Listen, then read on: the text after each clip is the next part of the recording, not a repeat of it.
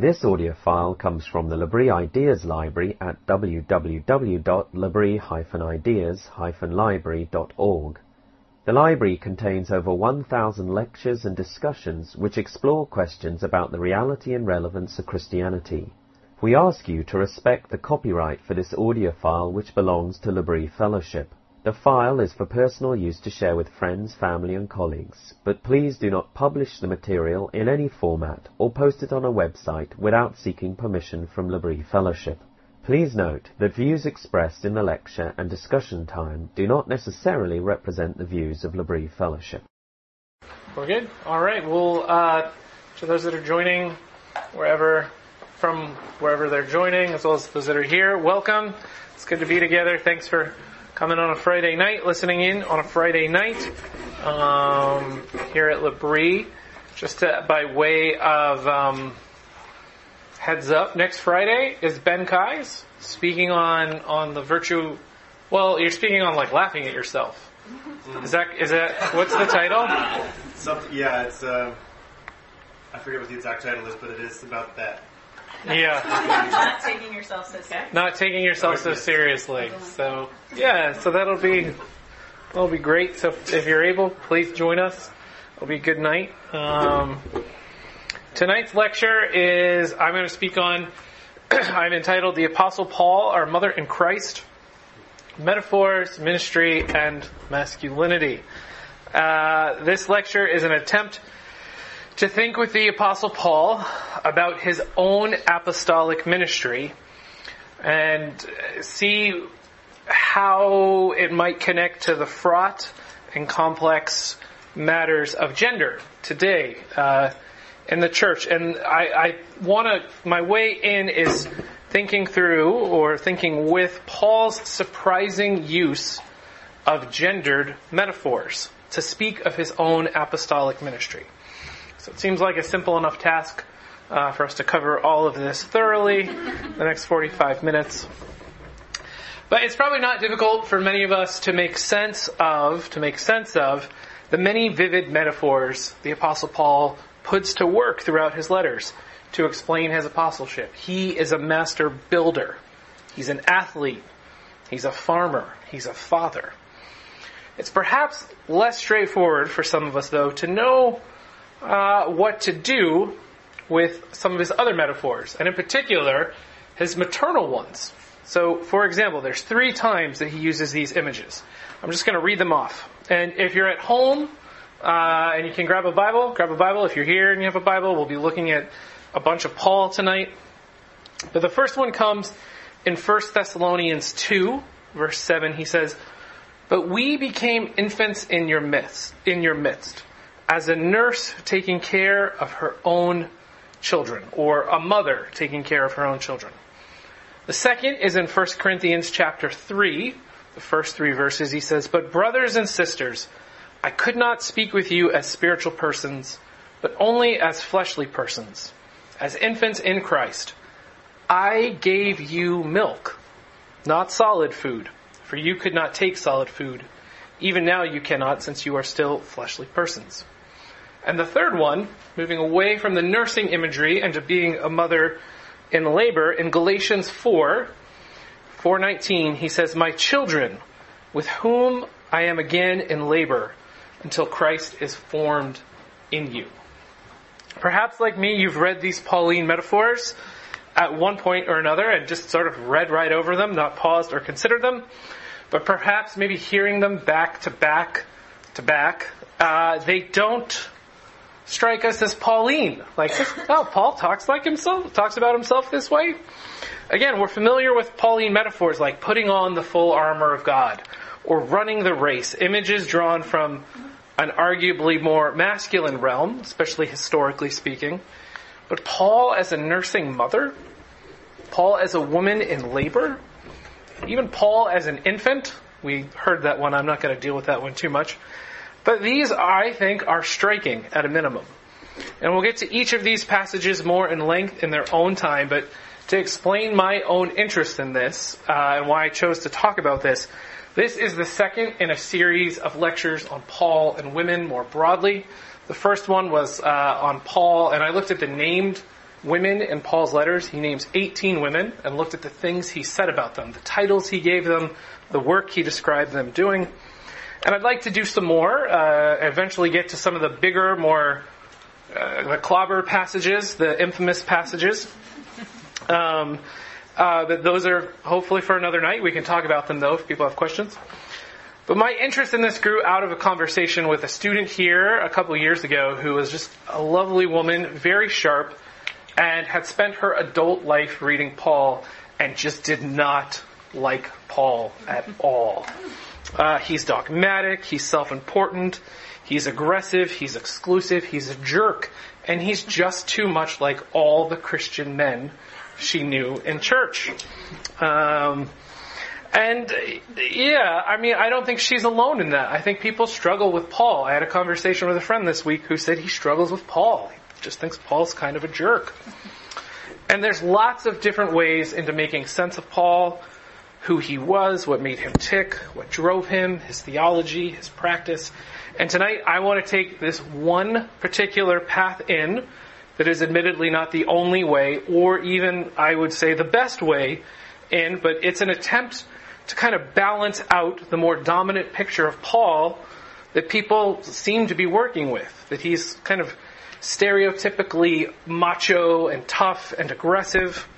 Paul was a first century man living and working in cultures that had a particular understanding of masculinity. And while at times Paul might appear to sit very comfortably, maybe even too comfortably, within his culture's conceptions of masculinity, having read out just these 3 quick passages back to back to back, it has to be said that Paul was not afraid to present himself and his work for the risen Christ in ways that would appear to show no regard for the cultural assumptions about what it meant to be a man.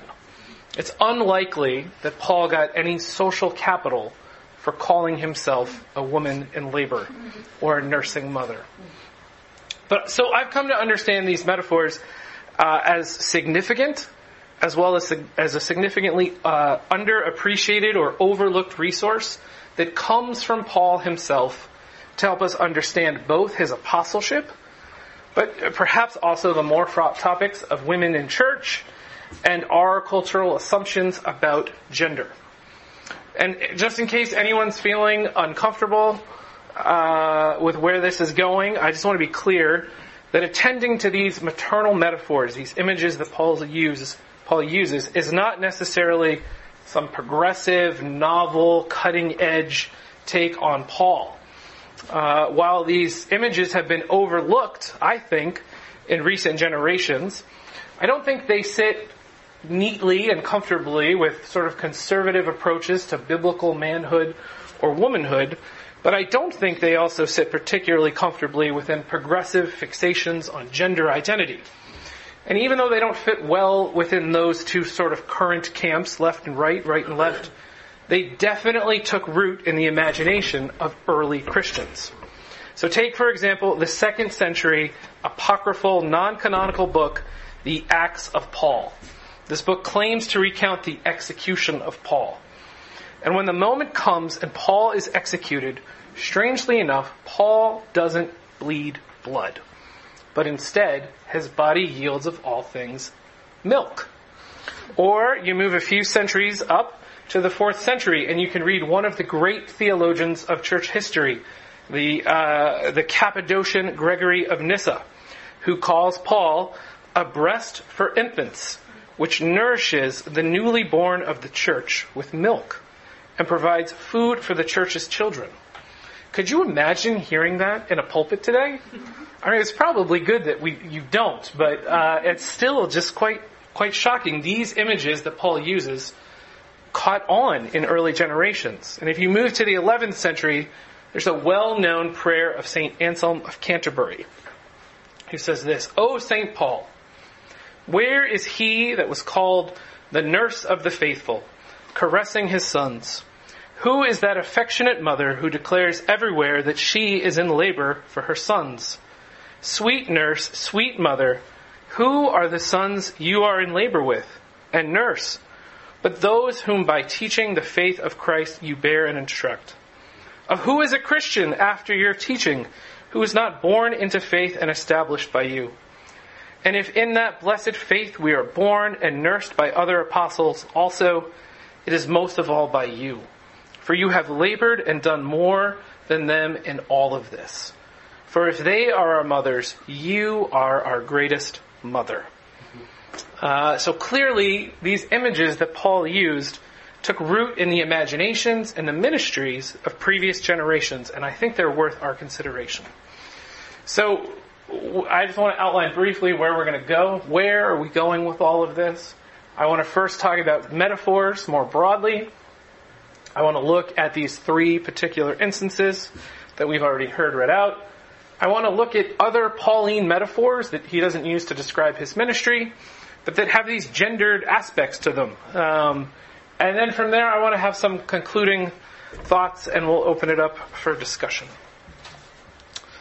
So since our way into this is Paul's maternal metaphors, I want to begin by considering what metaphors are and what sort of work they do. Simply stated, metaphors are a way of explaining something unfamiliar in terms of something that is familiar. Sometimes metaphors have been understood to kind of be like bulbs on your Christmas tree. They might add some flair, they bring some delight, they're nice to look at, they're ornamental, but they don't really do much more than that. And I think this ornamental take on metaphors undervalues and doesn't appreciate the sort of work metaphors do. Central to the work of metaphors is that they structure our way of perceiving the world. If you sit down to a meeting and your boss comes in and he says, "All right, people, time is money," this snappy metaphor structures the shape you go about, the way you go about being in this meeting. It structures your perception of your world, of reality. And there's another way that we could think about this that's itself admittedly metaphorical. Comes from a philosopher named Eva Feder-Kidde. And she describes this work of structuring our perception when she says that metaphors rearrange the furniture of the mind. So if I were to move all of these sofas across the room, and if I put one of those chairs right in the middle of the room here, if I brought in a coffee table, things would happen in this room. This room would be different. It may seem larger, it may seem smaller, maybe seems more chaotic, more spacious. Perhaps it becomes more hospitable, or perhaps kind of colder. Whatever exactly it is a particular rearranging of furniture does in a room, it changes our perception of that room, and it requires us to move through it differently, a new path for it. The other way that another sort of work that metaphors do that I think is helpful is they draw us in. So this is what philosopher Ted Cohen says metaphors do. He has this lovely image of metaphor saying that a well-chosen metaphor is an invitation to intimacy. Explanations of the unfamiliar in terms of the familiar can bring us closer and perhaps can open us up to the unfamiliar. We might not know exactly what an apostle is. We might be intimidated by an apostle. We might be a little unsure or uncertain of ourselves around one. But chances are we know something of what a nursing mother is like. The care, the nurture, the commitment. That's built into this metaphor, this invitation to come closer, to be disarmed. A lovely sort of reflection actually on that particular reality of nursing comes from one of the most beautiful books I've read in the last few years called Motherhood by Natalie Carnes. It's a gorgeous book. It's called Motherhood, A Confession. She is a mother of three and a theologian at Baylor. And she offers some real insight into what sort of intimacy these maternal metaphors invite us to. Her book is arranged as something like a companion and a challenge to Augustine's Confessions, who she teaches that book every year. And so this book has 13 chapters, which mirrors the Confessions. Each chapter's sort of theme does, but it walks through her own motherhood, and it's quite I loved it. I thought it was quite a beautiful book. And it is a theologically rich reflection on the nature of motherhood, the thing that Paul himself is pointing to help us make sense of his apostleship. And I was struck by how Carnes, in particular, reflects on nursing, something that we'll see Paul employs himself. Carnes speaks of nursing as a means of attunement, a harmonizing, a syncopation. Those are more metaphors. Between two distinct people, between the mother and the child. Carnes is not in any way romantic or sentimental about the cost, the labor, the difficulty of nursing. She recounts some very difficult, trying moments. She chronicles the pain, the work, the exhaustion, and the commitment that is required of a nursing mother. And in a move that is unusual of most theologians that I've read, which is maybe just because I'm reading the wrong sorts of theologians, I think her work combines eloquence and rigor and vulnerability and theology, kind of all at the same time. It's a beautiful book.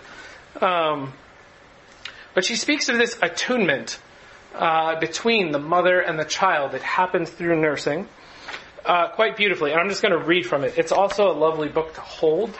So I have it printed on the page here because I copied it out, but I just wanted to hold the book because it is a lovely book. She said, the mother who is not attuned to her infant's condition would lose the baby to starvation, dehydration, or exposure. And so natural selection favored babies and mothers sensitive to one another's signals and bodies. Lactation requires a high level of attunement to the baby's appearances, smells, and sound. Lactation also helps to create this attunement. In our species, the attunements born of lactation are part of what protects babies from abandonment. Nursing apparently stimulates hormonal and neurological responses in the mother that, along with other sensory cues, generates a strong attachment. Once mother and child have suckled, the mother has bonded to the infant, her desire for it surpassing all other considerations. Then she turns and speaks to her child, and the way she does this just mirrors what Augustine does just beautifully. It echoes, it's really beautiful. But she says, so I think of you and your occasional constant nursing and how this practice solidifies the infant-mother bond that ensures your survival, as if you are desiring me to desire you. It is such a complex desire, your desire to nurse. And then she sort of goes on to disagree with Augustine on something, but that's a different thing. But it's a beautiful book, and I love this language of attunement. One of my hopes in this lecture is that the common image of Paul as a cold, dogmatic, self-important, man's man sort of apostle just becomes less plausible for us.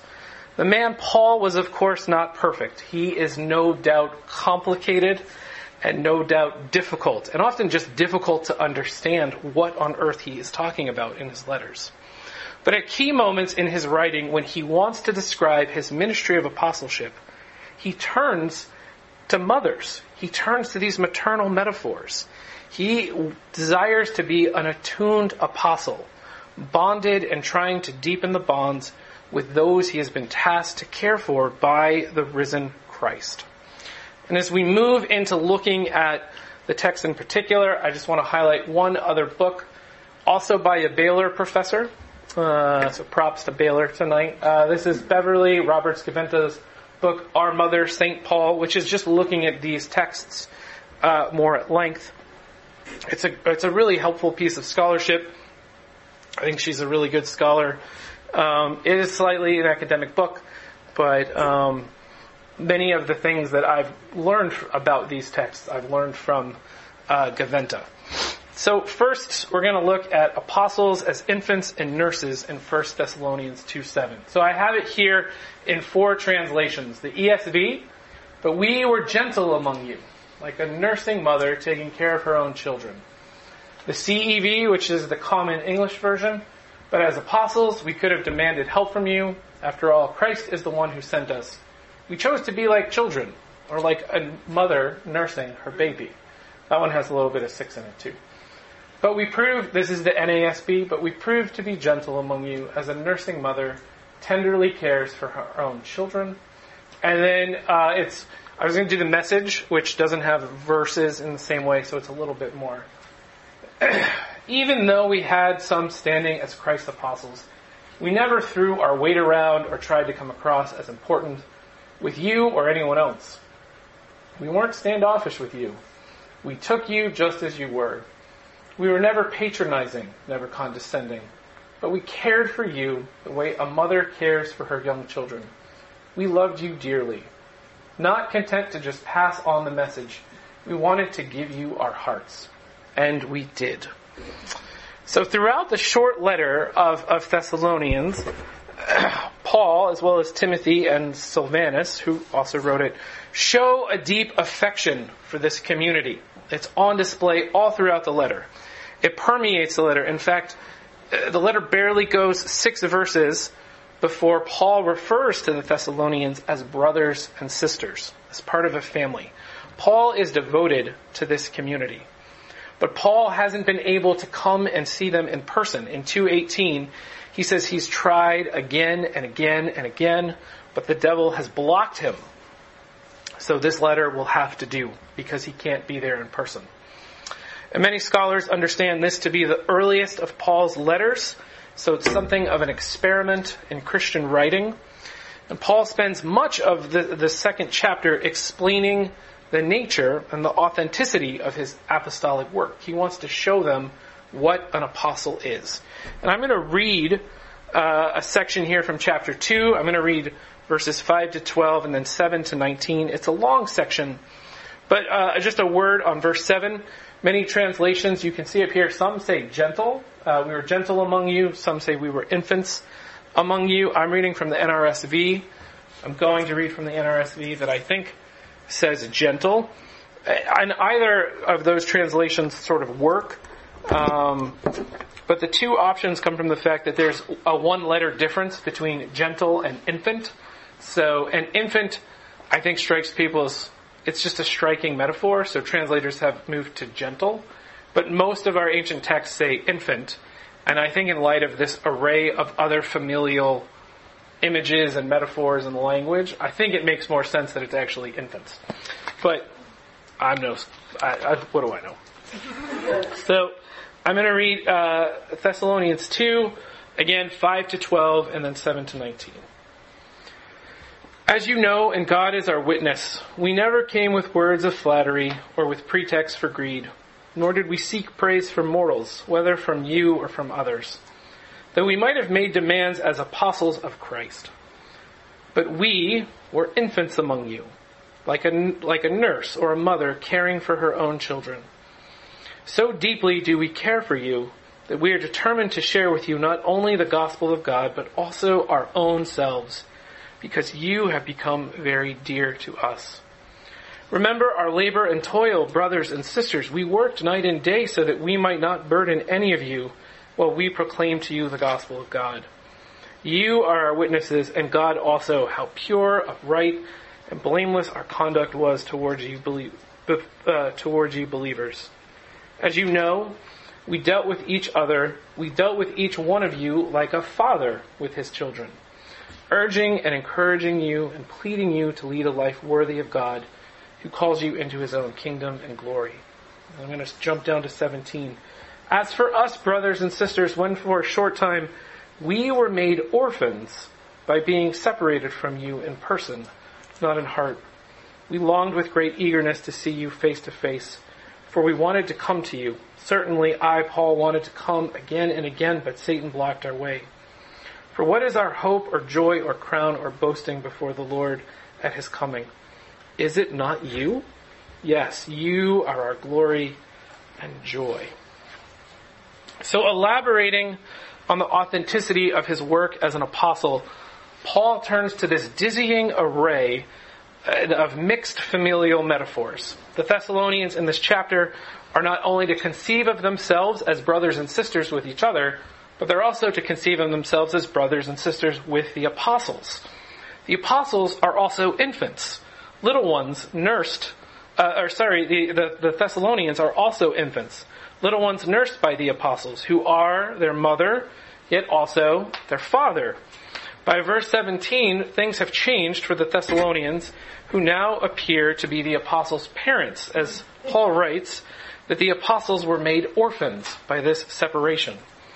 To follow the pattern of writing that Paul employs here no doubt necessitates a significant rearranging of one's mental furniture. The apostles are siblings, infants, a nursing mother, a father, and then orphaned children. There is a rich and complex metaphorical tapestry of familial images that moves at this rapid-fire pace. And I think it's to do this work of attunement within the church and between the church and the apostles. Gaventa comments specifically about the back-to-back images of infant and nursing mother. And she says that Paul is struggling to identify two aspects of the apostolic role. The apostle is childlike, in contrast to the charlatan who constantly works to see how much benefit he can derive from his audience. But the apostle is also the responsible adult. In the first instance, a nurse who tends for her charges with care and affection. And the image of a nursing mother, that was the end of the quote from Gaventa, the image of the nursing mother that Paul employs for his apostleship is certainly, I think, the most striking of all of the images that he puts out, and perhaps, to some initial hearers, somewhat unsettling. Striking because it explains the depth of his care and his commitment, his ministry of attunement. But somewhat settling in that, from what I have read, in employing this sort of image for himself, Paul not only disregards his day's conventions around masculinity, about being a man's man, but he in fact stands alone in antiquity as a male teacher of any sort who would call himself a nursing mother. Other ancient writers, mostly men, do in fact employ the image of a nurse, but Gaventa tells us that they usually do so kind of negatively, because a nurse is soft and accommodating. And when they do employ it positively, it's always an example to illustrate a point. It is never a metaphor to describe oneself. So Paul stands out from his male contemporaries in the ancient world, as well as, I think, in the modern world. I've just never heard a male pastor speak of himself this way, or a female, anyone speak of themselves this way. And he uses this striking metaphor on what sort of apostle he is. A spiritual nursing mother. He's become attuned to his children. And we'll see that he uses this image one other place, in 1 Corinthians 3, 1-3. And this is from the NRSV. And so, brothers and sisters, I could not speak to you as spiritual people, but rather as people of the flesh, as infants in Christ. I fed you with milk, not solid food, for you were not yet ready for solid food. Even now you're still not ready, for you are still of the flesh. For as long as there's jealousy and quarreling among you, are you not, sorry, I got confused there. Are you not of the flesh and behaving according to human inclinations? I just think it's fascinating that of the little material we have of Paul, relatively speaking, the little that we know about him, we don't have that many letters. He twice presents himself as a nursing mother. And this passage in particular, I think, has been even more overlooked or underinterpreted by many scholars, mostly male scholars. Often reflections on this passage have focused on the question of diet, which is clearly part of what's going on here. Milk or meat? A spiritual diet that is either simplistic or one that is more mature and developed. This is the way that the image is used when it shows up in the letter to the Hebrews, as well as in 1 Peter chapter 2. But it's not kind of the only significant thing here and how Paul uses it, which is more striking.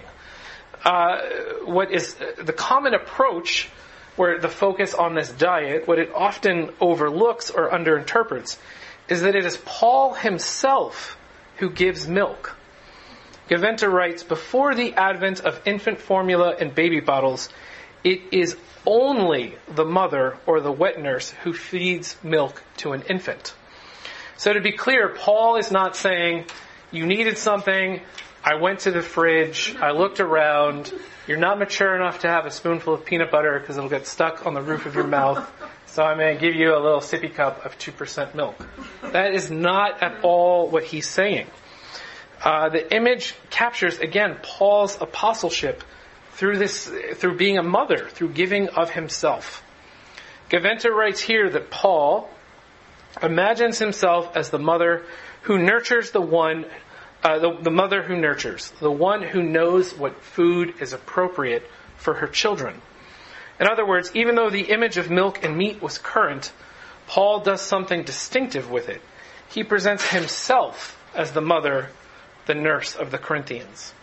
And this also, sort of like with Thessalonians, this fits in with a larger pattern of familial metaphors that Paul is using all over the place.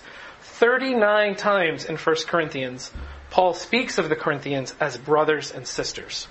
And if you know much, really anything, if you read the beginning of 1 Corinthians, you know that the biggest problem facing this church is divisions. They are a divided church.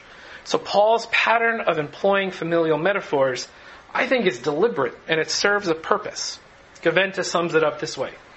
If believers in Corinth accept Paul's designation of themselves as brothers and sisters, if they understand themselves to have Paul as their begetting father and their nurturing mother, if they affirm the connection with Israel's ancestors, and most important, if they agree that God is the father of them all, then it should prove far more difficult for them to maintain their divisiveness. I think this is, again, how he understands his apostleship. It's one of attunement within this new creation family of God. The third verse that we're going to look at is a bit of a doozy. Galatians 4:19. It is the most complex. I think the other ones are a little more straightforward. And so here it is in a few more passages again. This is the ESV. My little children, for whom I am again in the anguish of childbirth until Christ is formed in you. My children, this is the contemporary English version. My children, I am in terrible pain until Christ may be seen living in you. NASB, my children, with whom I am again in labor until Christ is formed in you. And then the Message. Do you know how I feel right now and will feel until Christ's life becomes visible in your lives? Like a mother in the pain of childbirth. This is the most sort of complex. Gaventa comments that if you were to draw a picture corresponding to Paul's words here in this verse, you would have Paul concentrating in labor, and inside his womb we would find the Galatians. And yet the object of labor is Christ, who is coming to birth among the Galatians. The portrait is, to say the least, complicated. Again, talk about rearranging the furniture of the mind. Christ being formed in the Galatians. This is the awaited birth that the Apostle Paul is in labor for, in childbirth for. Paul is to be imagined as breathing and pushing in the pain of childbirth until Christ has been formed among the Galatians. Paul is not bringing forth Christ in them, but Paul's apostolic ministry is the sort of labor through which Christ himself will be formed among them. I think it's rather complex. And birthing metaphors are not uncommon in early Christianity. We see them throughout the New Testament. And they nearly always refer to this apocalyptic event, which doesn't mean end of the world. It means revelatory or inbreaking event that transpires through God's dramatic intervention in human history. That might actually, though, lead up to the climax of history. We see this in Mark, in Matthew, in Revelation, other places in Galatians and Thessalonians.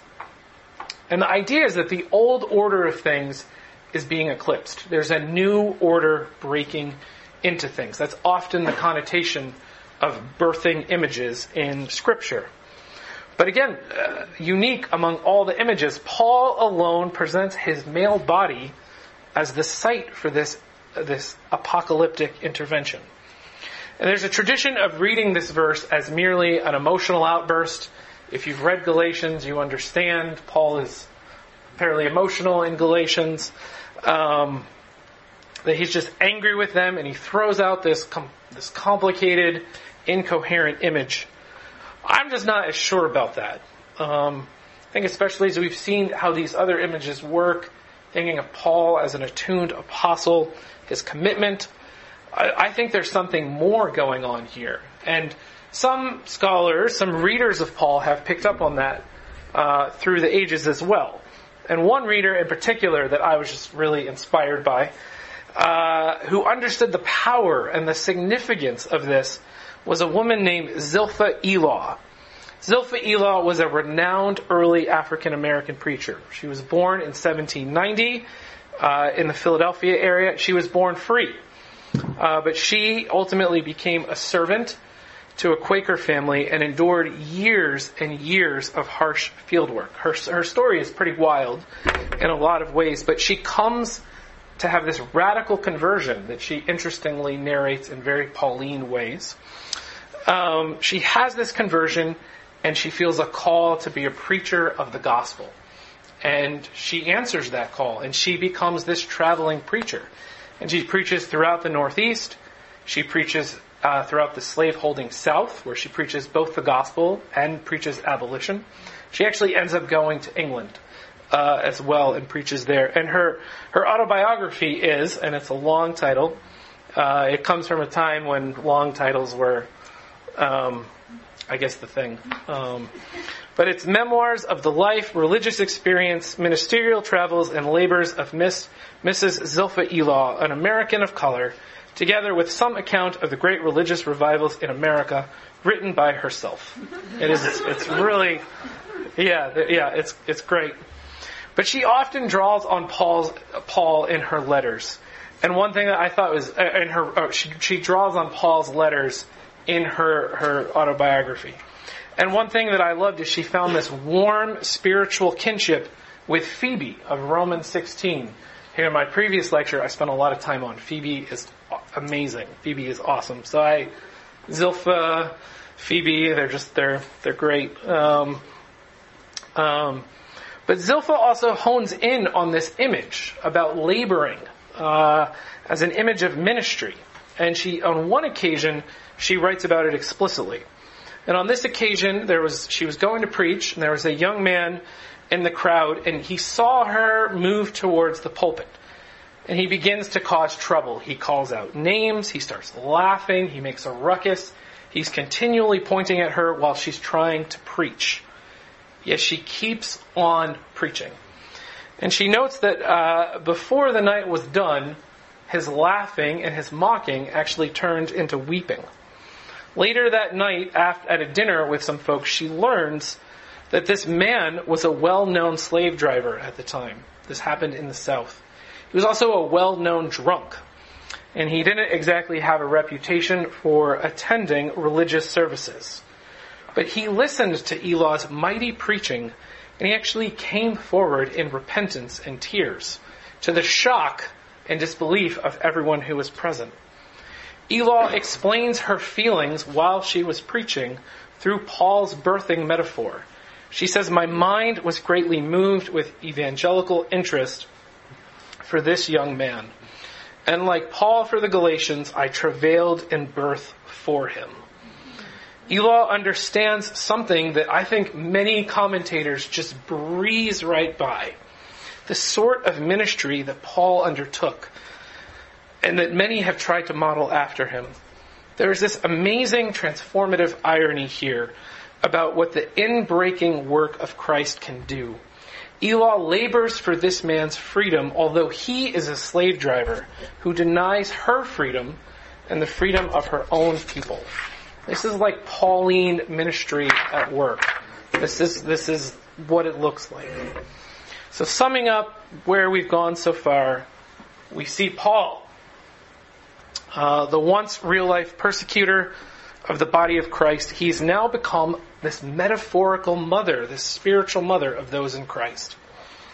Of course, these are not literal descriptions that he uses of himself. These are timely metaphors, well-chosen invitations to intimacy that rearrange the furniture of one's mind about Paul and about his ministry as an apostle.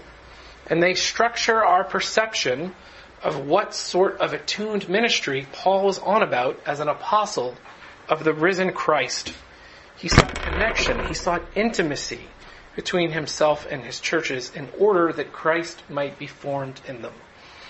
These sorts of images that Paul ascribes to himself, nurse, mother, woman in labor, make any take on the apostle as one who perhaps sits untroubled in the masculine norms of his culture or any culture to be not quite right, to be maybe part of the picture but not the whole picture. And moving from his metaphors about his own ministry to metaphors he uses that have some gendered connotations about them, there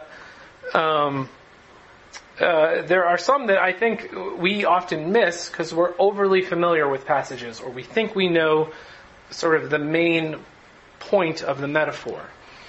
Now, keeping in mind that Paul calls all Christians to not be conformed to the patterns of this world, even gender patterns, but instead to be transformed by the renewing of our minds, so that we can figure out what God's will is, what is in fact God-pleasing and mature. This happens when we present our bodies as living sacrifices. So as those who are familiar, though, with Paul, he also doesn't shy away from presenting the Christian life in more kind of masculine metaphors, as warriors, as athletes, a call to be brave. Yet even here, in these perhaps more masculine images, Paul does something highly unusual in his own day that is often overlooked or underappreciated. And I've sort of picked up on this through the work of Cynthia Long Westfall in her great book, Paul and Gender, Reclaiming the Apostles' Vision for Men and Women in Christ. She is a professor of New Testament at McMaster in Canada. She, I was going to make a joke about Canadians, but maybe I'll hold off. But what she says that Paul is sort of often doing in metaphors, she says this: Paul seeks to purposely create dissonance in the minds of his audience through his use of gender and metaphors in order to construct new identities and relationships for both males and females in Christ. And one of the ways he does this is he applies stereotypical male metaphors to all believers. So when we see this when Paul calls all Christians to be spiritual warriors. Paul employs metaphors from war to describe his own apostleship multiple times. He is not only a nursing mother, but as in 2 Corinthians 6:7, where he says he carries the weapons of righteousness in our right hand and in our left hand as apostles. There's numerous other places where he does this as well, in 2 Corinthians and in 1 Timothy. But he also describes the Christian life in such a manner. Well known is Ephesians 6, 10-17, where all believers, men and women, are exhorted to put on the full armor of God, the full regalia of a Roman soldier. Westfall writes, by applying masculine warfare imagery to all Christians, Paul invited and encouraged women to identify directly with one of the ultimate virile male icons of their culture. This was a place they were not allowed. This was an occupation they were forbidden from, and their presence would be not welcomed. It would be shameful for them to be there. But Paul imagines them, or calls them to imagine themselves as putting on this armor. In a similar way, Paul calls all Christians, male and female, to be athletes. In 1 Corinthians 9, verses 24-27, he says, do you not know in a race that runners all compete, but only one receives the prize? Run in such a way that you may win it. Athletes exercise self-control in all things. They do it to receive a perishable wreath, but we an imperishable one. So I do not run aimlessly, nor do I box as though beating the air, but I punish my body and enslave it, so that after proclaiming to others, I myself should not be disqualified. Westfall notes just a thing that I'd never thought about this.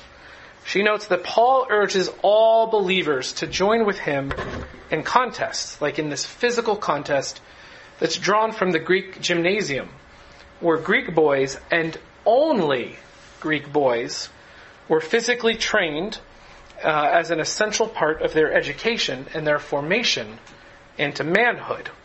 Westphal sums up this dynamic in Paul that shows up in a few other places. He says, Paul invites Hellenistic Gentile women in Asia Minor, perhaps for the first time in their experience, to potentially share in some sort of equal power with men and in activities that were only allowed towards men. This goes the other direction as well. And I want to zone in on one somewhat stereotypical feminine set of imagery that Paul applies to men, and in particular, husbands.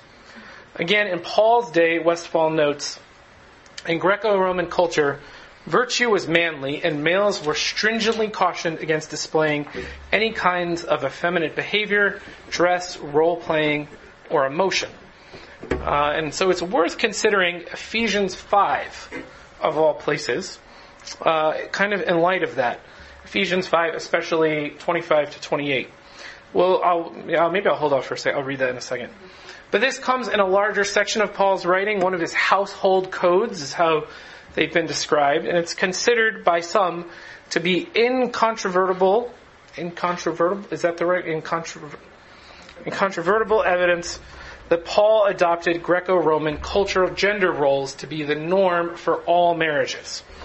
I don't see Ephesians 5 as being that straightforward, and I'll plan to talk about it in a future lecture. But I want to just point out the responsibilities that Paul assigns to husbands are in fact domestic chores that were in his culture delineated as exclusively women's work. Whatever exactly it means in Ephesians 5 for a husband to be the head and having the assumed authority that goes along with this, Paul turns some of those assumptions on their head. She points out when husbands are addressed, the male role is not described in terms of the expected categories of responsibilities in the public domain of warrior, protector, provider, and patron. Those are all, of course, good things. But instead, the imagery quickly shifts to household scenes of bathing, clothing, spinning and weaving was women's work in the ancient world, laundering, feeding, and nurturing, because Jesus is depicted as providing these services for the church, which is both his bride and his body. So here's just the section. Husbands, love your wives, just as Christ loved the church and gave himself up for the church, so he might sanctify her, having cleansed her by the washing of water with the word, that he might present to himself the church in all her glory, having no spot or wrinkle or any such thing, but that she would be holy and blameless. So husbands ought to love their wives as their own bodies. He who loves his own wife loves himself. Again, going back to what Westphal said, she thinks Paul employs these metaphors to create some sense of dissonance within his hearers in order to construct a new identity in Christ. The domestic realm in the ancient world was a woman's domain in both Jewish and Hellenistic cultures. Paul takes these stereotypical feminine activities, and in light of the gospel of Jesus, he transforms them. He spiritualizes them to no longer be the work of a domestic inferior wife, but to be characteristic behavior of the Christ-like husband. These tasks, which were deeply gendered, inextricably feminine work, have been transformed by Paul to be not only spiritual, formational, but radically countercultural. I think this would, at a minimum, unsettle men, force them to reconsider how comfortably they abide by their culturally defined assumptions about what it means to be a man in a marriage. For husbands, even metaphorically, to bathe, to clothe, to feed, to nurture their wives would, in the eyes of the dominant culture, be a tacit admission of their wives' superiority. This is the sort of work an inferior does for a superior. But the categories of inferior and superior, of men's work and women's work, have been left behind by the radical world-altering gospel of Jesus. Right? Paul's world has been turned upside down, and he wants to turn the whole world upside down too. The call for men and women to no longer conform to the patterns of this world, but to be transformed by the renewing of their mind, plays itself out in some surprisingly gendered ways within Paul's own letters.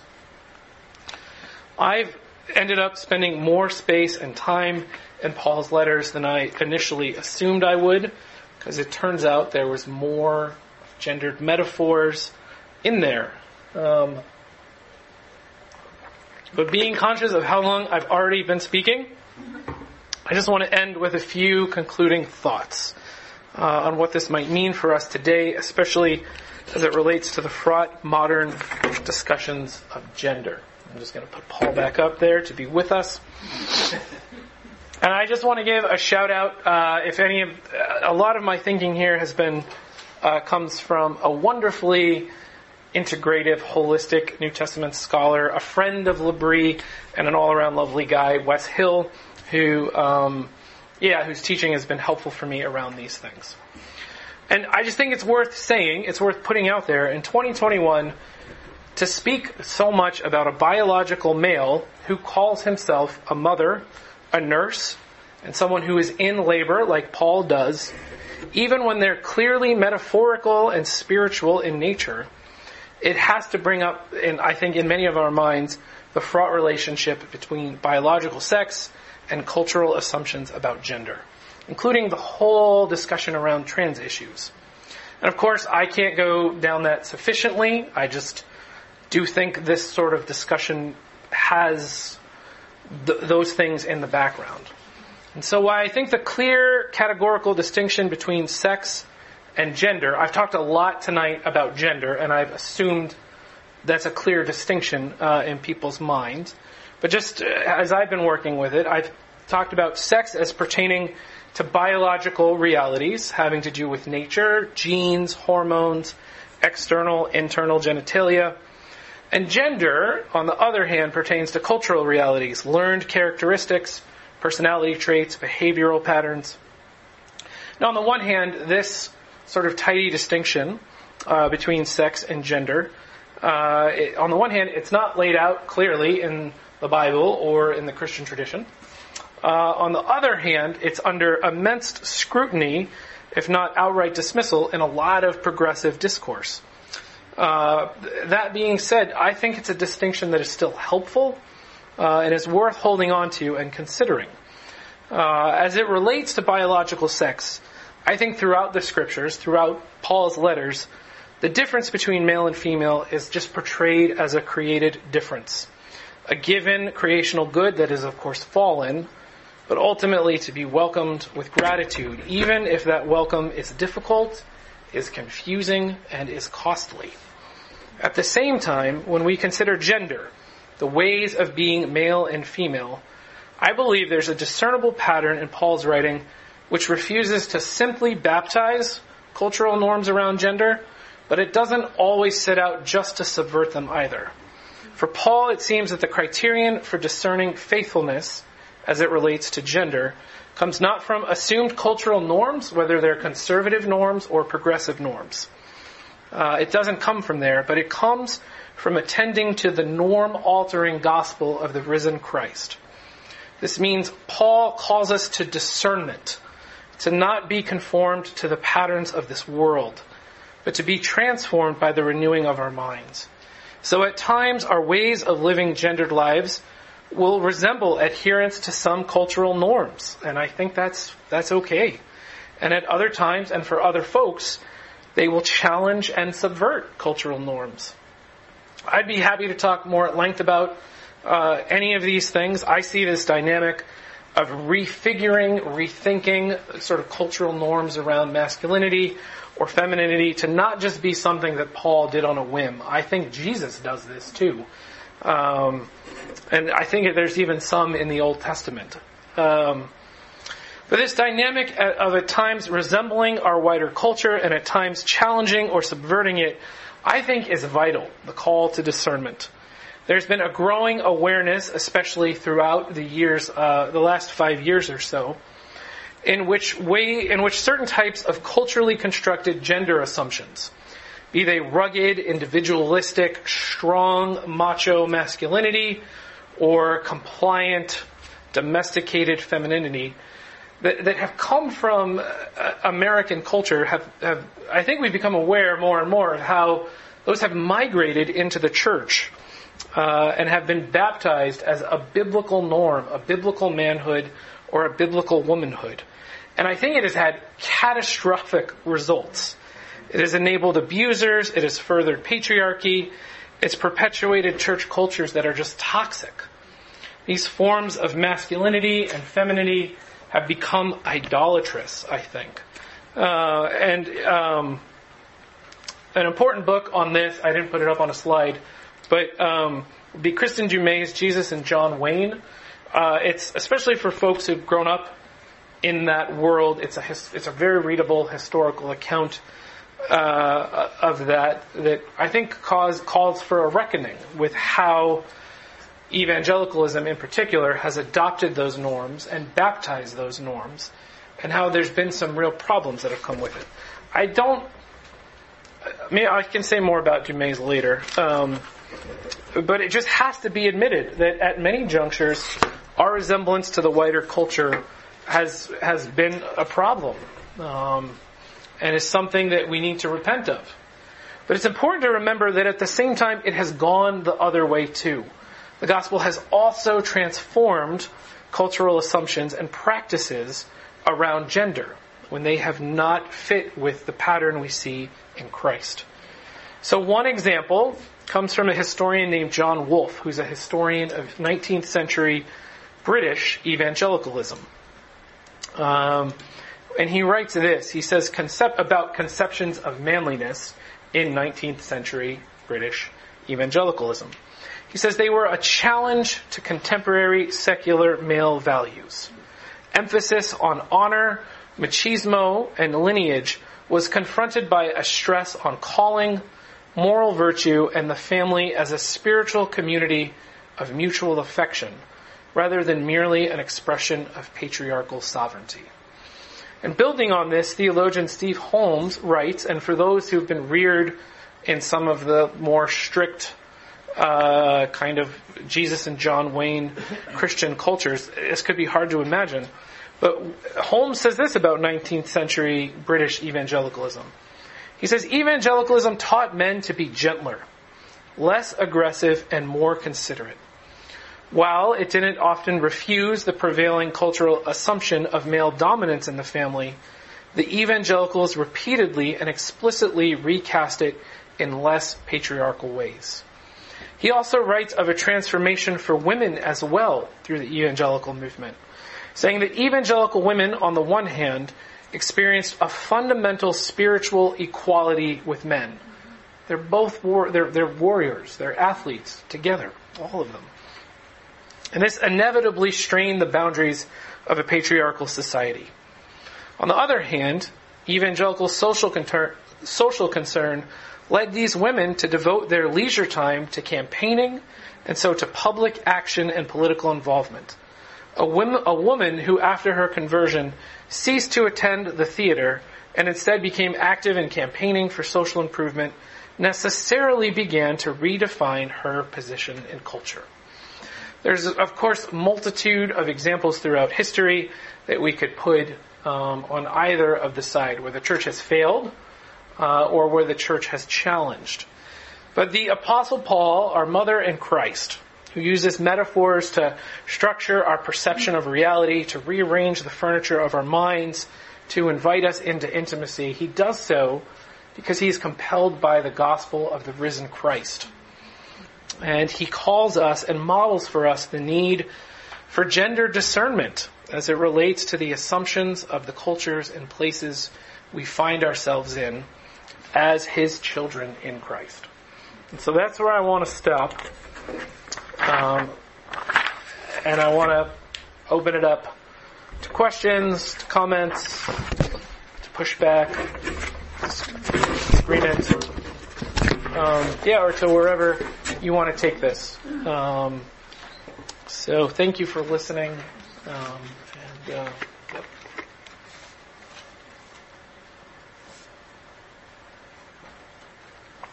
Hey, Dick. Yeah. It gets into some areas really, both Marty and I have done in different areas here that are really interesting. But how would you, one of the things that to me illustrates, I think, the very point you're making, but in a slightly different way, is the centrality of the imitation of Christ. Mm-hmm. Not just for men, because Jesus was a man. Mm-hmm. Every Christian is meant to imitate Christ. Yeah. And yet he was a man that you're meant to imitate. Mm-hmm. But when you see the specific things that we're meant to imitate, which I've worked a lot on this, humility, love, service, forgiveness, suffering unjustly, and courage, the things we're explicitly taught, that is going to press or draw men and women to huge levels of deep, deep growth as human people. Yeah. And men in a way appropriate to them as they were created to be, women as they were created, but not having a masculinity list of things to become, like John Wayne, or a feminine list of things to imitate, but just trust our sex and gender to God and obey Jesus. Be like Jesus. Yeah. Then it's going to come out very creatively. Sort of men and women we turn out to be. Yeah. Different from all of them, men and women. Yeah. In a way, but deeper and more truly. I don't know. Does that connect with what you're? I hope it does. I feel. Yeah. It seems to relativize the fixed gender identities. It seems like for some there's I follow on social media some Christian teachers who fairly regularly and fairly precisely lay out what it means to be a man. And a lot of those things I'm like, I think if that, like, I don't necessarily have a problem with anyone. I don't think any of those things are wrong. I think sports can be really great. I think like time in the woods is really like good. It's like good to hunt. Like these are all good things, but I don't see them as like if you don't follow these things, you've failed at masculinity and failed being a Christian man. You could follow all those things and be a terrible Christian, or not a Christian at all. That's the thing that keeps getting me. So it can go the other way. And Marty, did you want to? Well, just along the same lines, it's just always you just don't have in the New Testament definitions of masculinity and femininity and exhortations for men to be masculine and women to be feminine. You have all Christians, all believers called to the fruit of the Spirit, which historically have many of the qualities, love, joy, peace, patience especially, was defined as feminine. Women are meant to be patient. Men are meant to be in the battle. And then you take the fruit of the Spirit, you take the armor of God, the full armor of God, and these are applied to all believers, men and women alike. And I just think I'm really glad you mentioned the. I know it was just a mention, and I know it's a huge topic which I am wrestling with, but the sort of trans issues and so on. But I am convinced that it would not be such a problem if the church had been thinking along the lines of what you're saying. If there had been much more room for a vast number, a great range of expression of masculinity and femininity, and men to be the men God made them to be bearing the fruit of the Spirit as well as the armor of God, and women as well. But so often the subcultures are pushing the macho, toxic masculinity and the submissive female. There's. I forget. I should have written it down. I wrote down. Maybe I did write it down. I don't think I did. There is a part. There's in 1 Corinthians 15 or 16. Paul talks about to be courageous or to be brave, and the word really is like manly, like be manly. And there is a Christian men's organization that is like uses that, but But it's sort of like a misunderstanding, I think, of language. And it's also just missing the fact that Paul is writing this letter to men and to women. And the idea, though, is that courage was a male, like the language constricted some of that. The word for courage was just connected to men. So I just think there's this irony of like that is something that people get. I've read people say, look, this is a call to a certain type of, this is a call to be manly, for men to man up. Which, to be courageous and brave, I think that's great. I just don't think it's, I think it's good for men and women. Right. Yeah. Clint, did you want What to? do you think of the analogy that says men's minds are wired this way and women's our minds are wired a certain way? A human mind, a male's mind is distinctly different than that of a woman. Yeah. You've heard those before, I think. I have. I've read. I've actually read not a fair bit. I've read some on like neurological research on porn addiction, and there does seem to be some difference. But I think the way that term is used, sort of in common expression, or like day in, day out, like on the street or wherever, or behind I don't know. Anyway, the way it's often used is actually not based in any sort of like neurological understanding of the brain. It's just a way to say that men are different than women. Like there's gender differences. We don't know how to talk to each other. Yeah. So I just don't know all of those things. I guess I think men are different from women, but I think men are different from other men, and I think women are different from other women, and I think sometimes it's helpful to talk about differences, and sometimes it's just not, actually. I think it perpetuates more distance and just unhelpful mystery about one another, and tends to, I think, reinforce some negative gender stereotypes. That's just, anyway, Marty. Mary Stuart Van Leeuwen, and actually she lectured here at one point, but she's a social scientist, does a lot of work on gender. She just says all the research shows that there's much greater differences within each gender, that there's great diversity, just sort of what you were saying. The stereotypes, women are gentle and nurturing, and men are whatever, aggressive, whatever. Those may be true at the extremes of sort of bell curve, but there's way more overlap on men and women's actual. And we had a brain scientist here once. This was many years ago, and a meal discussion came up where somebody was going on. It was a time when Dobson was making Focus on the Family, making a lot about women's brains are this, men's brains are that. And this guy just chuckled and just shook his head. He was a postdoc at Harvard doing brain science, and he said it is so much more complex.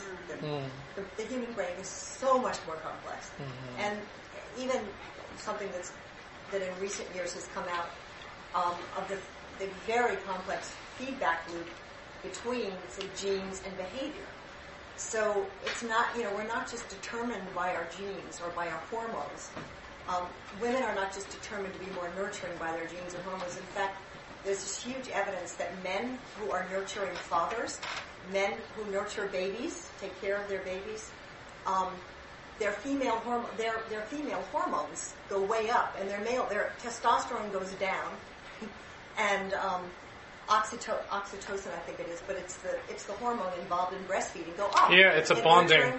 Yeah, it's a bonding. Yeah, it bonds you. There's just this very complex feedback loop between biology and behavior and culture. We're not just fixed by the biological realities. Eleanor? That's kind of moving away from the gender thing, so if you were... Go for it. Run. Go wherever. Okay. Or unless someone... Or Anyway, oh wait, did you want to say something about this? I promise I'll come right back. Which I think so. Yeah, someone said something like this earlier.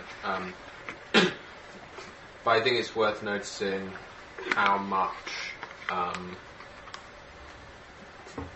like gender stereotypes or like rigid gender norms have played into the rhetoric around transsexualism. Yeah. Yes, exactly. Recently, that basically it's sort of, you've got this sort of contradiction that on the one hand it's like gender's not fixed or not a thing, and on the other hand you've got,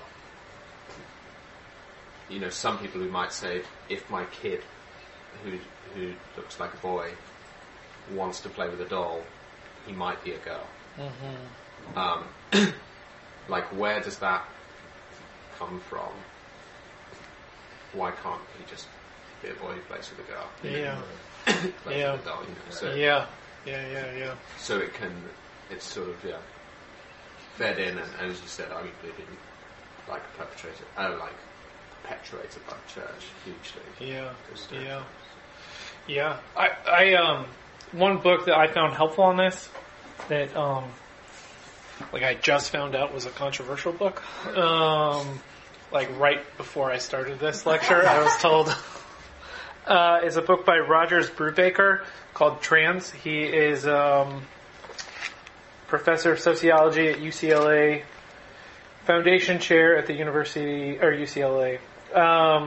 But yeah, this is Princeton University Press, this 2016. But he has just like a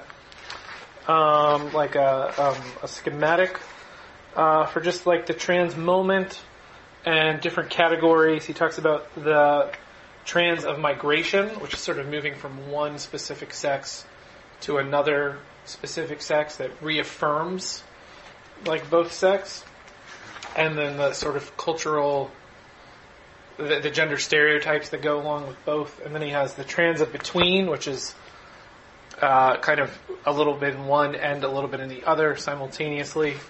And then a trans of beyond, which is rejecting both and just moving to kind of a third. Which in this book, I mean, it's from 2015. I read it this summer, not having read much on this, but already felt like, wow, the conversation has moved on like quite significantly. And talking with a friend who is a professor, some of us know her, but she sees this more in the trans of beyond as where a lot of her students that identify as trans, like that's where it mostly is. But it just, I think that, I mean, I thought it was a helpful book. It also brings race in and very, anyway, I found it a helpful book, but maybe it's, no book is perfect, right?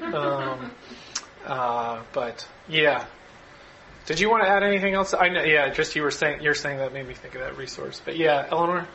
Yeah, with the other metaphors, I was just wondering if you had any thoughts on, because you talked about how early church writers sort of attached to those metaphors and wrote about them. And I was wondering if you had any thoughts on why that's so, like what happened to them? Why is that so far from the case now? Because I can't, I don't know. I can't imagine hearing a man in a sermon not just gloss over them as irrelevant metaphors to like the bigger dogmatic manly Paul. Yeah, and even I've read other writers on Paul that I think don't present Paul well, that just haven't kind of picked up on this component of him. I don't really know, because I mean it's not like you're going to look to Gregory of Nyssa or, I mean I don't really know Anselm's stuff, Anselm of Canterbury stuff. There's another Anselm that I'm a little more familiar with, but like I wouldn't look to them for. I mean, they say some pretty terrible things about women as well, but they're also from a different time and had different stuff. I mean, but Gregory also actually is pretty amazing because so the Cappadocians are sort of a group of theologians that argue for basically what becomes they're sort of the architects of Nicene Trinitarianism. There's three of them. There's Basil, and there's Gregory, and then there's another Gregory Nazianzus. And Basil and Gregory are brothers, and they have a sister, Macrina. And Gregory wrote a biography of Macrina, and basically said all of our ideas came from her. She's the spiritually mature one. She is, she's just like light years ahead of us.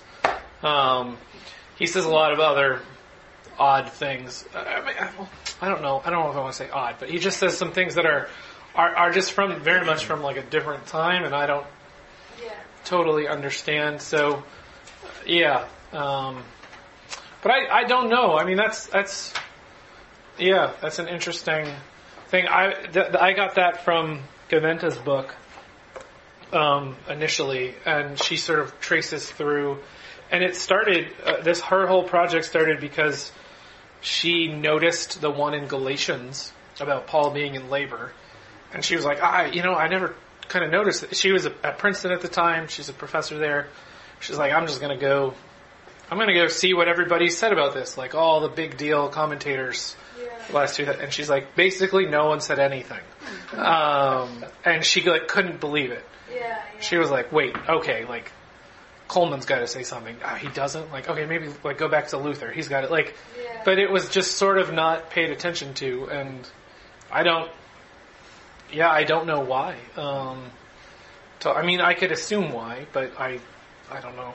You know what they say about assumptions. Yeah. But it's still more true in the black church. There's a lot more, Jesus is my mother, he's my father, he's my sister, he's my brother. And this is sort of gospel songs and music. And it's more acceptable. Yeah. Yeah, Clint. But Paul isn't talking literally. No. He's using the meaning behind getting milk. Yeah. But he's looking to. He's looking to something in the real world that is familiar to explain something that's unfamiliar. And he could have described his apostleship through any number of things to sort of, have your mind go in certain directions. And I think it's very striking that he, from what we know, is the only man in antiquity to sort of say, for you to make sense of what I'm on about, like, consider a nursing mother.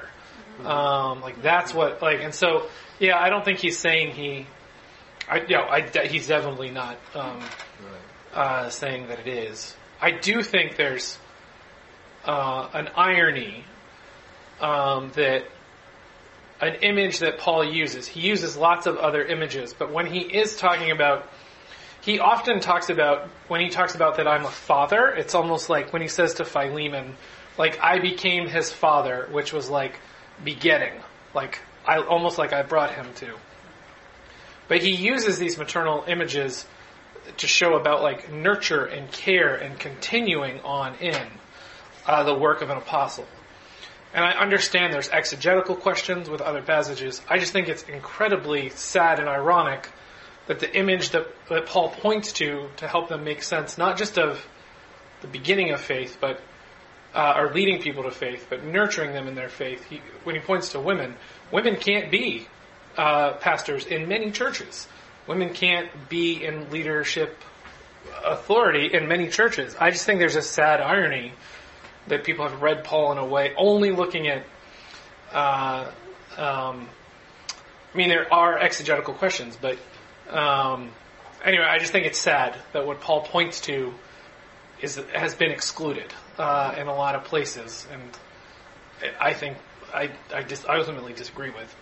But yeah, Jessa, were you going to say something? Yeah, it's not a fully formed question because I don't have the complete verse in my mind. But you know where Paul says women should be saved through childbearing? Yeah. I just wonder the fact that Paul uses the metaphor of childbearing for himself, does that in any way kind of change the reading of that text? I think that is not a metaphoric childbearing where like in Matthew and Mark and Revelation where it's talking about like birth pangs, or even where Paul talks about creation as groaning and I think that's metaphorical, where I think whatever's happening in the 1 Timothy 2 situation with women will be saved through childbearing is in reference to like a literal childbearing. And is that enough, or do I need to say any more about 1 Timothy 2? Because I've struggled with that. It's not. Maybe wonder if there are other interpretations.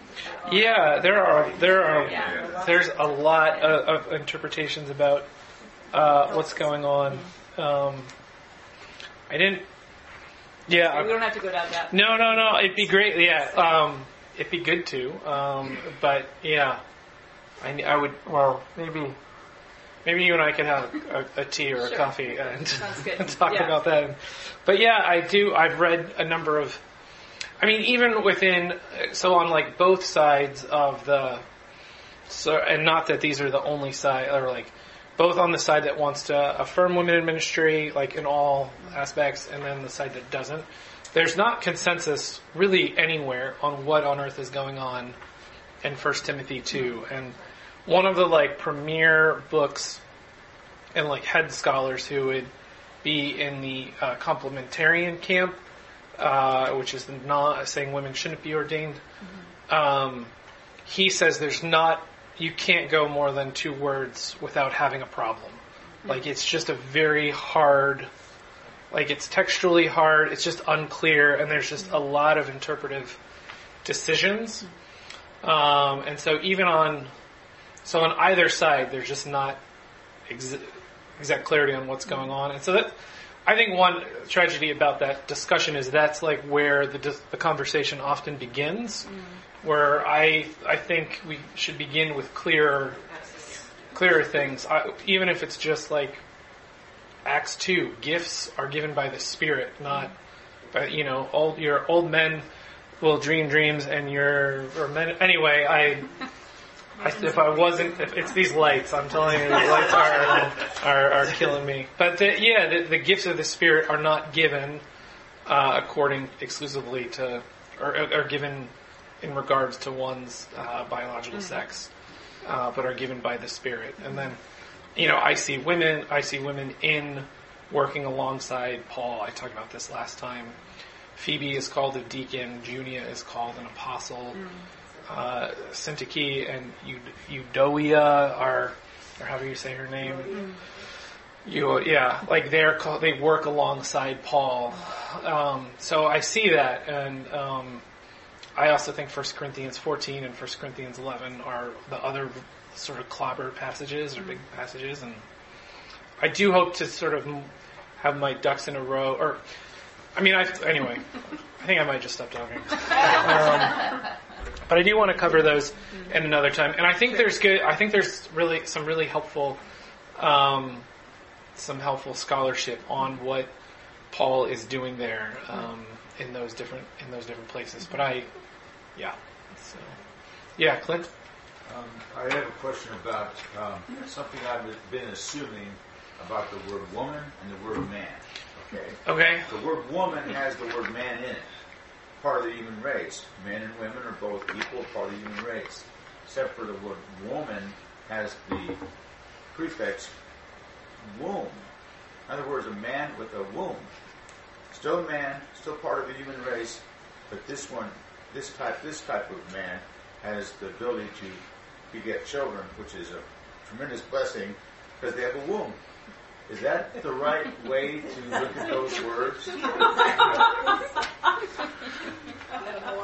I would not. I would not look at them that way. But I've been wrong on lots of things, and I could be wrong about this too. I mean, I do think, if you want to use for years, there's a long tradition of speaking about humans as like man is an encompassing term for men and women, and but I've not heard that before tonight. That's what sort of separates them. I think there's also other differences besides a womb, but I haven't heard that. Maybe others have, but I just want it. I haven't heard anywhere else either. Yeah. Yeah. Does anyone else have any thoughts or questions or comments? Or maybe is there something online? There's a comment online and a question. I read nothing on. Okay. Just a comment that says, I just finished Jumez's book and feel I've been lulled into the paradigm she exposes through her research. And I'm quite horrified seeing it for what it is. Yeah. It's Jesus and John Wayne, Kristen Coates Dumais. Yeah, I mean it's a hard read. I would be happy to chat with you, whoever you are. At some point, you can contact Labrie. But I mean, it's a hard read that kind of chronicles. I mean, going back to the 1920s and when people were moving to urban centers and work moved from like the farm and more bodily activities to kind of sitting at a desk and doing other jobs, maybe in a factory, and how that sort of created a crisis in masculinity, which then led to sort of lifting up as a culture, not just like in the church, but like certain understandings of masculinity, strength and machismo and sort of competence with tools and whatnot, and that sort of then became baptized in the church. John Wayne the book chronicles all of these ways that John Wayne kept showing up as like the prime, it's like the icon of masculinity in Christian places. I thought it was just a catchy name, but and yeah, it goes kind of to the modern era. And yeah, I mean, I think Dumais, it tells us an important part of American Christianity. I don't think it's the entirety of how the church has understood being male or female, which is in part why I wanted to end not just with Dumais, but with sort of British evangelicalism, making men softer as opposed to making them tougher, making them more gentle. But yeah, I think it's a good book. I think it's a book people should read. I don't totally know what to say. I was shocked. You know, I'll put this up on.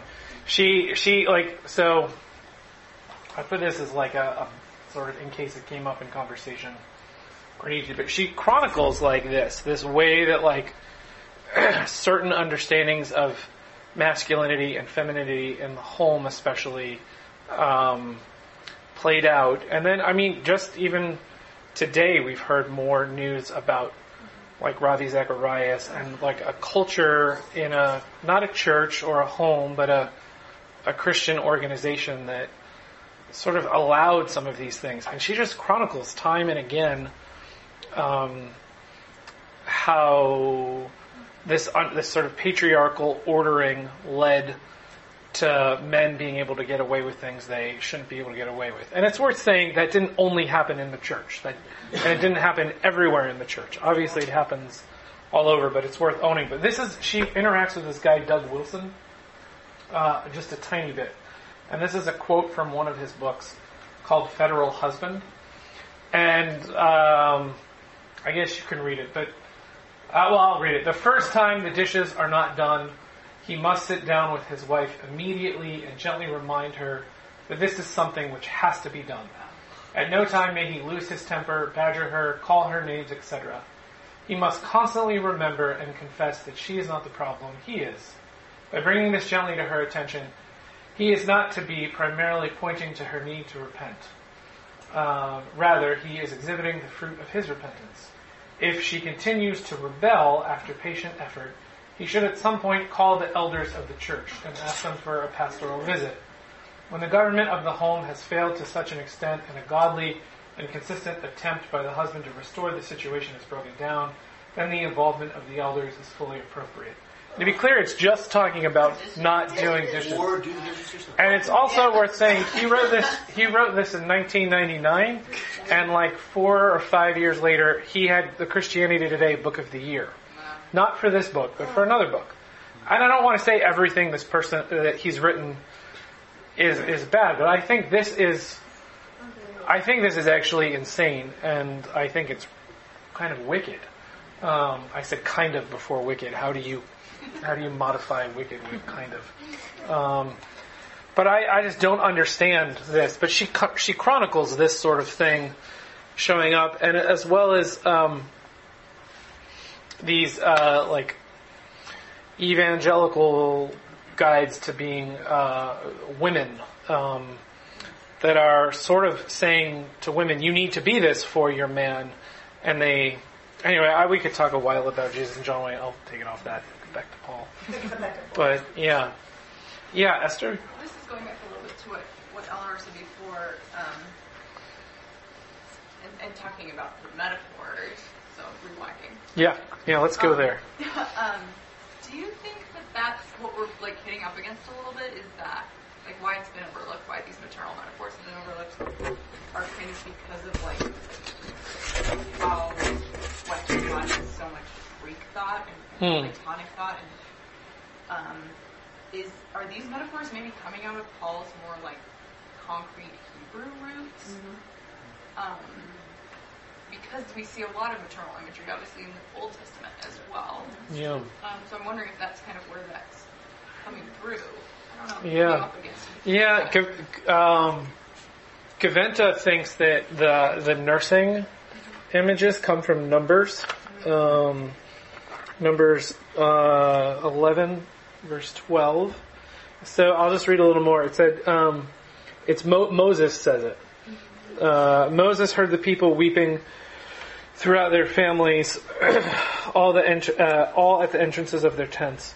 Then the Lord became angry, and Moses was displeased. So Moses said to the Lord, "Why have you treated your servant so badly? Have I not found favor in your sight, that you lay the burden of all this people on me? Did I conceive all this people?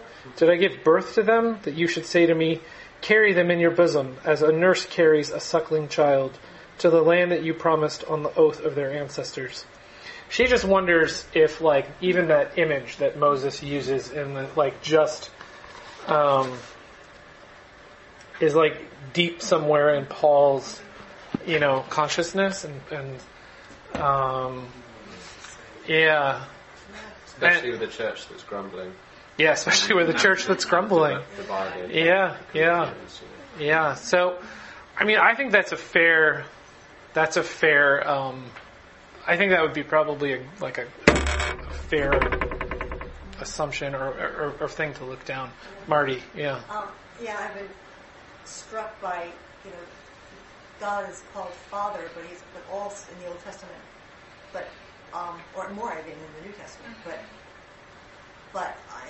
many people, are arguing for this orthodox view. We can't call God any other metaphors, but there's so many metaphors for God. It's rich metaphorical language, but one of them that's really struck me is, I think it's from Deuteronomy, where the Lord says, "I am the womb that bore you and the breast that gave you suck." Yeah. And there's just, the metaphorical language is meant to scramble your categories. And it's just much more complex. But the gender is clearly much more complex. God does not, and there's nowhere in the Bible where God describes himself metaphorically by male sex organs. Mm-hmm. But he does describe himself, I am your father who gave you birth, who bore you, whose breasts gave you suck. Yeah. And it's like it's like back to back. And it's not, Where is that in Deuteronomy again? Is that Deuteronomy 32? Oh, it's okay. It's okay. Yeah. But I mean that assumption that it is, as the church moved a different direction, and then also as like leadership eventually became like mostly men. I just wondered if, though clearly some of them connected with it, but I wouldn't want to. I don't think I would want to say that, or maybe I should want to, but. Do you have any other thought? Or? Yeah, I guess I'm thinking about like how different cultures, like obviously language is cultural and metaphors are within cultures, and so, yeah, there's cultures that are more, I guess, partly because our culture also, like, childbirth and nursing and all those things are quite, like, hidden or, like, sanitized. A lot like death is. Yeah. In our culture, so it's also kind of a thing that's, like, I guess sanitized is the word I want to use. So it's not as, like, real and, like, gritty. Yeah. Not everyone has seen a baby born because, like, we all live in this one-room house and babies are born at home, you know? Yeah. So. The first baby I ever held was my son. I never held a baby before. Yeah. And then it's like, so when we had Jacob, there were 4 couples that we were friends with, and we all had gotten, well, one couple had been married quite a bit before us, but we all got married within a few months of each other, but we all got pregnant with our first kid. I mean, the wives all got pregnant, but like within like months of each other. So they call it like the expanding women's club, and so Aaron and Amy had the first baby, and I remember Aaron just being like, "Do you want to hold her?" And I was like, "I'm okay, like that's cool, like whatever." Jacob was second, and after I held Jacob, I was like, I want to hold Sadie, you know? I was like, oh, I can do this now. And like, Frank and Dave were like, no, we're cool. And then, then William was born, and then Jacob was held. But like, it wasn't until we each had our own kid that we would, like, it was just because, we just didn't know. I don't know. I was in particular, my life had been sanitized from small children. And, so I wonder, I don't know. So, Ben, did you have something? This is just kind of a random comment, but I was just struck by, you can imagine people throughout church history and even today looking at those metaphors and just being uncomfortable with them. Like, well, that's weird, you know. Let's just glaze over them. But I was just, I was struck by how I think it was Gregory of Nyssa just seemed to love it. Yeah. He really went for it. He even called Paul a breast. Yeah. Or is it like he? A breast so for infants. Clearly, like he's not like. Oh, then Paul uses this weird feminine metaphor. He's like, he gets it and he's emphasizing it and reveling in this, which is pretty striking to me. Yeah. It's much more striking than sort of uncomfortable language than Paul's. Yeah. Metaphor. Yeah. I feel like early church, that era to me is so peculiar in what they attach onto. Because he attached onto this, which I haven't really read much from, except for that when Gaventa sort of interacts with him a little bit. But he has a lot of allegorical readings of the Song of Songs, which are I don't know if he was super uncomfortable with embodied stuff, and then I think there's space for allegory within Song of Songs. I think it's sort of a both and. So it's just interesting, and also this is unrelated, he preached a sermon from Ecclesiastes that is on abolition of slavery, and he's the first person we know in the Western world to call for the abolition of slavery. Gregory of Nyssa, who's like a Platonist, who's calling Paul a breast, who's allegorically reading, just a fascinating guy, but just anyway, it was him, and then it was silent for a long time. People called for more humane treatment or sort of whatever, but he was the first one to say this whole thing is bad, because if someone is an image of God, how can you put a price on that? It's from a sermon from Ecclesiastes. So. But anyone else have anything? It's okay if not, but just mainly off topic, but in one sense not. Just the role of metaphors and how important they are. I spent some of the afternoon listening to the impeachment proceedings, and the leader of the impeachment manager gave a metaphor. What we're looking at here, looking at what Trump has done, is he's the fire chief who sets the theater on fire, does nothing to try and stop the fire, and then sends us in second command and blames it for not being able to put it out. Now, that's a metaphor, a story, a parable. If you believe that, then it settles what you think about the whole question of the impeachment. It does a lot of work. Yeah. It does. And you have to, in a sense, to have a different picture of it. You have to undo that metaphor and separate yourself from it to free Trump from that accusation. And it just makes you think how persuasive they are. And the metaphors like we've been talking about here, they get under your skin. Yeah. And they really shape the way you see all sorts of things. Now, this is a very highly controversial situation, obviously, about as controversial as you can get. But I just thought of the power of that image. How do we understand it? And we understand it by getting images, putting images together, getting metaphors together. Say, how do I make this connect? Yeah. So they're so powerful. Yeah. And I think Paul is an endlessly imaginative writer. Like, for someone who, I mean, it seems like perhaps Romans, he really sat down and was like, how do I want to say this? Because it's a church I've never been to. He's got like a crew of characters that he names at the end that were helping him compose it. But like, it seems like most of the other letters, maybe Ephesians would be another exception, but like, are written to address particular problems. And it's like on the fly, it's pastoring. It's not like speaking into a vacuum or writing a theology text.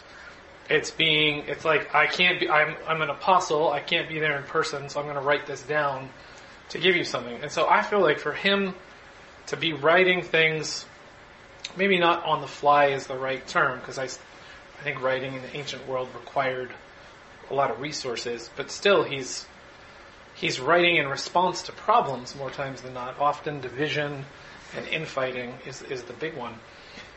But he's able to employ all of these images that I think some of them have become kind of tired, or we're so familiar with them, we almost forget that they're an image. We talked at a lunch table this week about like putting on Christ, that he says, like put on Christ, which is sort of like saying like wear Jesus, wear God as clothing. And clothing does really interesting things if you're on a baseball team, or if you're in prison, or if you're going to a wedding. Like what does it mean to put on, like, it's quite an interesting image that you could really sit with and could, like you said, it could like get into you. And so I think Paul, to be able to write towards issues or problems in churches, as opposed to just sitting down and drafting a lecture or drafting a letter, and the way he can weave in those images, and also the way I need help with this is where I think some scholarship is really helpful. The way he's like pulling in echoes of Old Testament scripture and sort of reusing scripture. I think he's an endlessly fascinating guy. And I'm also very sympathetic with people who think he's a jerk. Because they've heard him, they've been taught him in a particular way. And certain things have been emphasized. And he's been presented as, the first Reformed theologian, or the first whatever. And I think he kind of maybe is the first Reformed theologian. But still, he does it in a more interesting way. So, were you going to say something, Sarah? Yeah, I was thinking about your definition of metaphor as describing an unfamiliar thing in terms of a familiar thing, and how that leads to greater intimacy of knowing the thing. And I think the really potent metaphors actually work in both directions. Like, it makes the familiar thing unfamiliar. It makes it strange. And so, like, while there's mystery, or there's intimacy, there's mystery. That's is good.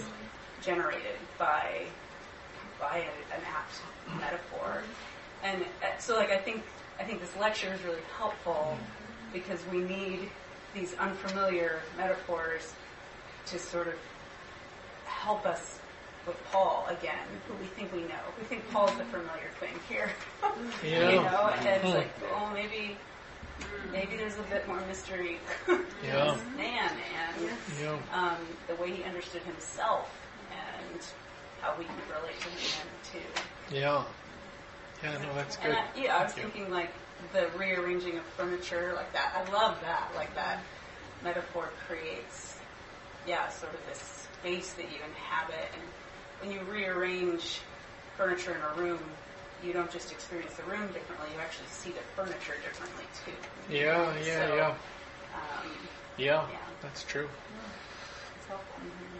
Do you remember when Julia Brown, yes, did her art thing over? I wanted a picture of that, but anyway, sorry, I don't.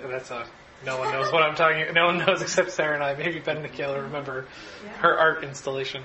She took all the furniture and piled it up over here, and then she had her own rug, and she cut a rug and wrapped it around, and for 24 hours it was here. It was like a piece of art anyway. It was sort of fun. But she's a cool person.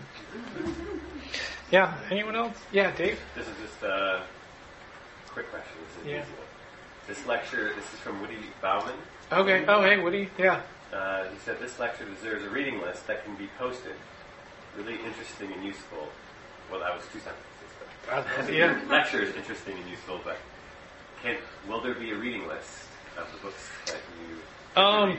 Yeah, I mean, on just the whole, I really would recommend Cynthia Long Westfall's Paul and Gender. I think it's a good book. The people who endorse it also on the back are, I think, very helpful, very trustworthy scholars. And what I like about her book in particular is a lot of times the discussion is really just Paul and women. But she is looking, like her subtitle says, it's the Apostles' vision for men and women in Christ.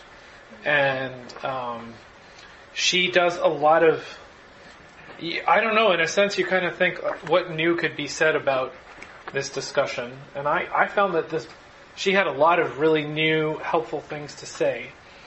So I think she's great. There's also a woman in the UK named Lucy Pepiot who's very helpful on this. She has, most recently, her book is Rediscovering Scripture's Vision for Women. She does a lot of interesting stuff with the Corinthians passages as well.